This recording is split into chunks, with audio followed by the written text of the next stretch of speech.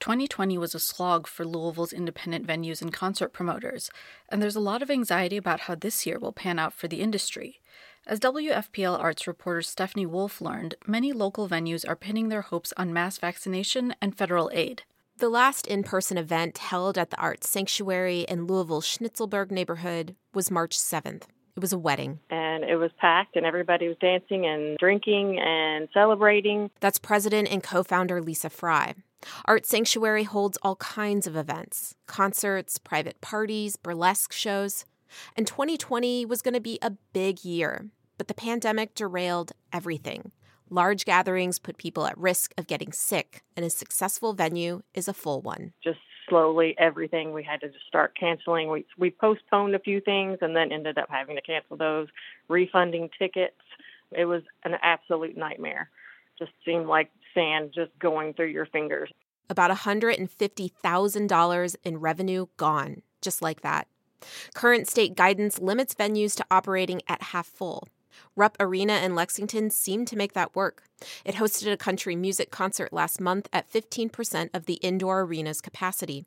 But the math doesn't make sense for the little guys. It costs money to unlock the door. In some ways, it's cheaper just to keep it locked. That's Billy Hardison. He co-owns Headliners Music Hall in Louisville.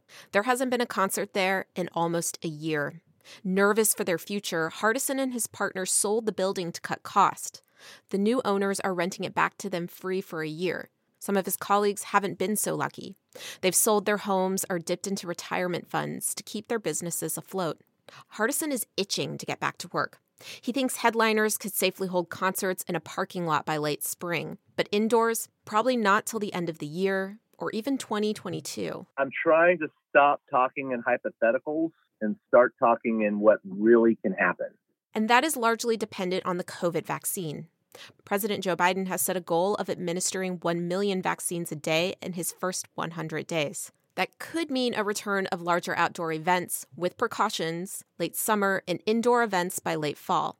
Dr. William Paul McKinney works with the University of Louisville. I think everyone is kind of guardedly optimistic that we're going to be in a totally different place by the end of this calendar year. But to hit those benchmarks, McKinney says a lot has to go right. Manufacturers need to produce enough vaccines quickly. And federal, state, and local officials have to work together. Another big factor, those variant strains of the virus. If those spread widely in the U.S., McKinney says that could throw everything off. In the meantime, venue owners are counting on $15 billion in federal funding, called the Shuttered Venue Operators Grants. The National Independent Venue Association, or NIVA, lobbied hard for the money.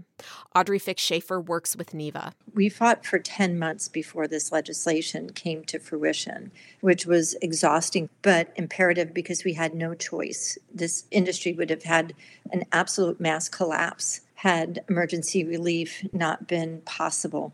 Applications for the venue grants aren't open yet, but here's what you need to know. The Small Business Administration is managing the funds. Live music venues, museums, movie theaters, even concert promoters are eligible, so long as they've been open since February 29th, 2020. Another thing, people with the most need are at the front of the line. If you've lost 90% of your revenue due to COVID, then you're up first. Next, people who have lost 70% of their revenue can apply, and so on.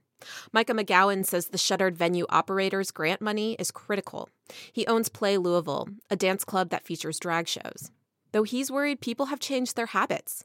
We're all ordering in and watching movies from home. People have gotten used to living this way, and it's not like a light switch is going to happen, and they're just all going to, oh yeah, I'm going to go back to the way I was in 2019. He hopes he's wrong, and that Louisville's indie venues will come out on the other side of this stronger, certainly more collaborative. But that could be years away. I'm Stephanie Wolf in Louisville.